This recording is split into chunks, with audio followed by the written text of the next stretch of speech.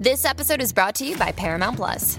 Get in, loser! Mean Girls is now streaming on Paramount Plus. Join Katie Heron as she meets the plastics in Tina Fey's new twist on the modern classic. Get ready for more of the rumors, backstabbing, and jokes you loved from the original movie with some fetch surprises. Rated PG-13. Wear pink and head to ParamountPlus.com to try it free. Our guest this week, Pete Price, can fondly remember the rise of the Beatles in Liverpool. He knew them when Pete Best would play and even formed a protest outside the Cavern when he was sacked.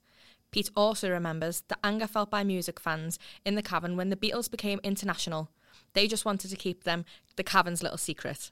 Years later, Pete also commissioned a special statue on Matthew Street for the band. It can still be seen here today. I'm Ellen Kerwin.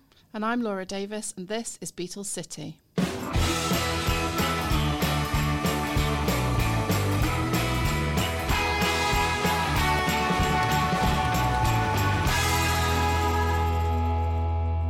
Hello, Pete, and thanks for meeting me here today. So, back in the day, you worked in the Cavern in Wood Street, but you were a customer of the Cavern and you loved the music back then. You actually just admitted to me that the Beatles weren't your favourite at the time, were they? They weren't. And the ridiculous thing is, it all went back to my school days, actually, before the Cavern. And I used to sag off school on a Wednesday, because Wednesday was the best day at the Cavern. And we used to go to the Cavern, queue for hours, and then we would go and rush out and go to the Iron Door to see the Undertakers. And they used to sing, mashed potato, yeah, oh yeah. So it was a big day Wednesday, sagging off school. My mother never knew. I used to hide my uniform like everybody else did. What is sad, the people who've never been in the music industry in those days have no idea how raw it was. There was so much music. There was the Mersey Beats, there was the Big Three, there was Scylla, there was so many bands. It was just crazy, and it wasn't all this electronic music. It was the band call would be tap tap tap of the microphone, you're on. So it was raw, and the Cavern was just spectacular. So you would go down, and you went downstairs. Paddy was on the door. He was the famous doorman. There's a picture of him at the old Cavern entrance, which is the proper Cavern entrance, which is where Scylla's statue is. In this day and age, never in a million years would health and safety allow that to happen, because it was a sheer drop. And that was it, in and out. So it was crazy. And you'd go, and then you'd get your soup. So you'd get a bowl of tomato soup, but you'd have to eat that quickly because the sweat used to come off the walls and drip into your soup. Ew. And if that didn't happen, the toilets would flood over. So it was very, very earthy, but sensational. And I always remember wearing my CND badge because I was hip. I was cool. And by the way, this is an exclusive, and I promise you faithfully this is true from the bottom of my heart. I had a Beatles jacket before the Beatles because I was into clothes, and I designed this jacket with no lapels, and I actually wore that and got pictures of it, and I think the Echo did a picture 1,000 years ago before you were born. How scary is that? So it was a magical time. But then I started to like the Beatles and started to get to understand their music better. But then I got angry because when Pete Best left, or was sacked, and they brought Ringo Starr in, I was one of the people outside that marched because we wanted Pete Best back, because he was amazing talent, and nobody ever got to the bottom of what really, really happened, and we were against Ringo Starr. So that was the first time we marched. The second time we marched was after their first record come out. We didn't want it to be a hit, because if it was a hit, we were going to lose them. They would move out of the area. Yeah. And it would be terrible, so we'd lose our Beatles, and it was us. It was the Mersey Beats. And I still, to this day, as a 73-year-old man, have got my Cavern membership card, and there's not a mark on it.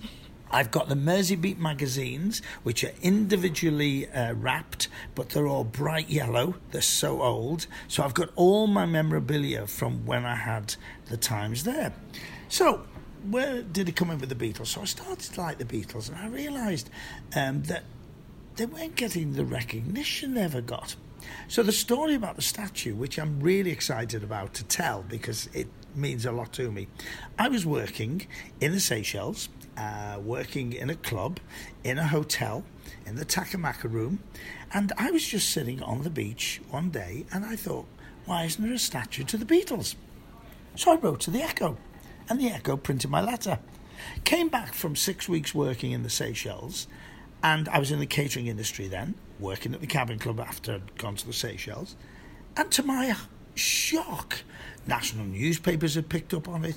There shouldn't be a statue, there should be a museum, there should be an art gallery, there should be this, there should be everything in the world. And everyone was saying to me, do this, do that. And I thought, I'm getting fed up with this. Then I started work at the Shakespeare, and I thought, I'm going to build my own Beatles statue. I'll get it done. We have an amazing sculptor in this city called Arthur Dooley. Sadly, we've lost him now, who was amazing, fabulous bronzes he did. And I went and approached him, and he said how much he wanted to do it. I then went to see some people to see if I could get it put on the wall in Matthew Street. I then went to the Shakespeare and said, can I have the club? And they said yes. And this is a long story short. I then did this amazing evening. We sold tickets. Paul McCartney's dad came, Jim, with Ange McCartney. We raised £2,000. I think the statue, if I remember rightly, was £1,200. The other £800 I gave to Frankie Vaughan, who is one of the sons of Liverpool, who was involved in Glasgow with the boys' clubs. There was wars going on up there with boys' clubs and stabbings, and we gave him the money, and everybody agreed that was a great thing. Then we went to Arthur Dooley. He designed it, Lads That Changed the World. We then went to the owners of the building and we had it put up. The World Press were there that day, and that's how the Beatles statue was born. And then one day, somebody stole Paul. So it had somebody walking away, it's not walking away, had a baby sort of away from it because the Beatles were going to split. And somebody stole it. To this day, we've never found out. And then somebody put this awful doll up on the wall that was painted silver, which was not part of the statue. But that's an Arthur Dooley. And then I gave and did the most beautiful scroll giving ownership from me to the city of Liverpool. And they lost it. Oh, no. So How did you manage that? They lost it at the town hall. Well, many years ago, Joe Riley found it. So Joe Riley, who used to write for the Echo permanently as a member of staff, as now does his column, he found it, gave it back to me, so I had the sculpture, and I've given it to the Beatles Museum, so it's now in the Beatles Museum down at the Albert Dock. That's the story, and it's such a striking statue, isn't it? It's so different to anything else that's down there. I think so, and it was the first. Nobody can ever take that away. It was the first one ever. And Jim was pleased, and Paul was pleased. And I always went to Jim's house. Jim McCartney lived in Rembrandt when he was alive in Heswell. And when I was at the Shakespeare, I used to take the Stars out for a tour, because I love showing them Liverpool and the Wirral. So I used to go everywhere with them and take them everywhere. And I got friendly with Jim and Ange, and I'd say, I've got so-and-so with me this week, do you want to meet them? So we'd finish up having a cup of tea with him. So a lot of the artists have met him through him. And then I thought one day, when Paul became famous, I'm going to meet him. So I used to go to the house and have a cup of tea. And I always remember one day I drove my car in, and this lovely little girl, I didn't know was Stella at the time, went up and I went, "You're a lovely little girl. Who do you belong to?" And he went, "It's my daughter." And I went, "Hello, Paul. Oh, finally. How are you?" And he was lovely with me, and he loved the fact that I was nice to Jim. I'm very friendly with Mike McCartney, his brother, and of course they were in the Scaffold, and they did fantastic. We had them at the Shakespeare, but it was great. And it was a sad day when Jim died, because I was very fond of him. He was just a lovely man that just worshipped his kids and couldn't believe how famous they became. And then Paul, I met Paul a few years later with Linda when they were on the Red Rose tour, when he'd left the Beatles, which was devastating for the world. I mean, the world was devastated. And he gave me, I'll never forget it, he gave me 24 red roses to give to my mum. And lovely. I just loved him for that. So that's my story with the Beatles, with the Cavern, and with my statue. And what was it like? I know you worked in the Cabin on Wood Street around those times. What was it like? What was the atmosphere like? You can't explain. It was rough and earthy, but it was fantastic. I'll tell you how long ago it was. At the Cabin Club, Christmas Eve dinner with entrance was 10 and 6. That's 50 pence plus. Wow. New Year's Eve was 21 and sixpence. It was, in fact, no, it wasn't. It was £1 1 guinea, which is £1 and 10 pence. That was dinner in those days. And the dinner was, and it was the food to eat, prawn cocktail, steak and chips, and Black Forest Gatto. That's what I was cooking. And of course, then we had a band on, but I also played the music, and that's where the cabin is where I started as a DJ. Because one night the band went on, I had my chef's hat on, running 3 restaurants, and they said, what are we going to do about music? And I said, well, let's have a disco. And there was no discos. It was only Billy Butler doing it at the Mardi Gras. I didn't even know what a disco was. I'd not been to one. Because in my day, you walked on to live music and off to the records. The records were the fill-ins. So I got up with 1 turntable, 10 records, dressed as a chef, screaming and shouting, and the rest is history. That's brilliant. So what were the other venues like then in the city at the time? Did you ever see the Beatles perform in any other venues in Liverpool? Did I ever see the Beatles perform in any other venues? The favourite one ever was the YMCA in Hoylake. It was a Wednesday. It was 1 and 6 and no money to get in, and it was half full. But Jerry Marsden filled it every time. And that's when I first saw the Big Three, and they were my favourite band ever. And the Big Three had this girl that kept singing Fever, and her name was, let me think, Cilla Black.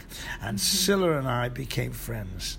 And that's when we first met. And how did your relationship flourish? Didn't really flourish at all. We just knew each other, and then she was cloakroom attendant at the Cavern for a while, so we'd say hello, and then I used to say how good she was because she had the voice, has always had the voice. And then she became famous, and we distanced ourselves because we weren't friends. And then through the industry, we got to know each other, and I interviewed her several times, and I just hit it off with her and Bobby and the kids, and it was the worst day of my life when she died. The best ever day was 2008, when at the end of the Capital Culture, when she said she would come out of retirement and do the panto, and it was the most amazing way to finish Capital of Culture. And that was the famous panto when she was on stage and she said, "How shall I kill him?" and somebody shouts, "Sing to him." What a line. Yeah. So you've mentioned before about the Beatles fans and being completely different to any other fans. You were a fan of Jerry Marsden, as you said, and Cilla and the Big Three, but you were always taken aback a little bit, weren't you, by the Beatles fans? I was, because, I went to the Empire to see the Beatles, and you didn't hear a word. You seriously didn't hear a word of one song. It was crazy. I've never seen it again. Yes, of course, Take That and people like that have the most ridiculous fans. I have never seen hysteria or heard hysteria like it.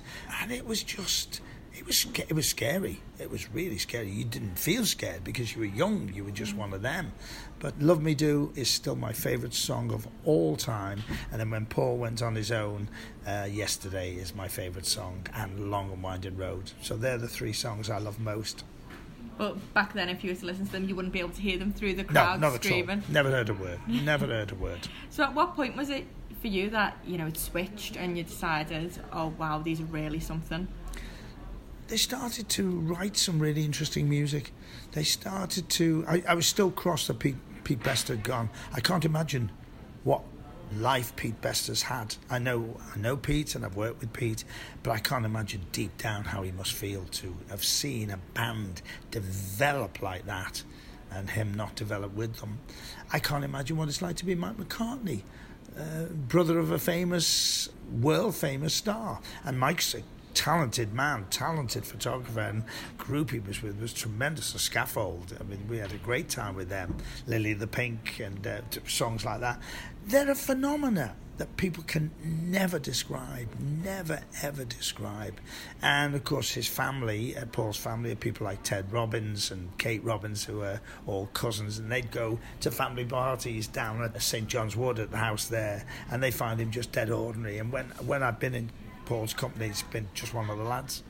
And when you done the march, what was it like? How many people were there? And it was a busy march. When Pete Best was sacked, there was a busy march. It was also a busy march when the single started taking off nationally, because we were worried sick. We thought we'd lose them, and we did lose them. Yeah, we did lose them. Well, that's something that you don't really hear much of, do you? You don't hear about, the people who was almost protesting about Pete and about the first single. But it's selfish, really, because it is selfish. You want them to do well, but they're ours. You can't have us. They're ours. Get off. There was always a rivalry, by the way, between Manchester and Liverpool over the music. Always a rivalry. It was incredible. Well, was there ever almost a little bit of bitterness, from the Mersey beat? I would say more than a little bit of bitterness, a lot of bitterness with a lot of people. One thing about Liverpool people I love, and Merseyside, is we're very protective of our own, and we're very... That's ours. That's the passion that we have, and that's the passion. And we had some fabulous, fabulous musicians, some incredible talent. Some of those... I feel sorry for people like you, young people like you, that have missed out because you can't explain how fantastic it is. Whatever, people can despise the Beatles, people can hate the Beatles, people can hate everything they stand for, but they can't change the world, and the world loves the Beatles. I can go anywhere in the world, as I've gone as a working comic for the last 50 years on the ships. I've worked all over the world, Australia, New Zealand, everywhere. I've worked everywhere. People will say, Liverpool, do you know the Beatles? So what does that tell you? How much money? Of course we've got 2 football teams. Of course we've got a lot more. But let's never forget what we got from the Beatles. And back then you said you wanted the statue because you thought we weren't, making enough and shouting about them enough. Do you think that's still the case today? Do you think maybe we could make more of a thing of the Beatles in Liverpool? I don't think we could do any more. I think we've done a great job. I think in the early days we should be ashamed of ourselves, but I think we've done a great job. Thank you very much, Pete. Thanks for speaking to me today. If you've enjoyed this episode of Beatles City, please remember to review, rate and subscribe on your favourite podcast app, where you can also find all episodes from our first 2 series. And all the episodes of Series 1, including an exclusive interview with Paul McCartney, can now be found on the Liverpool Echo's YouTube channel.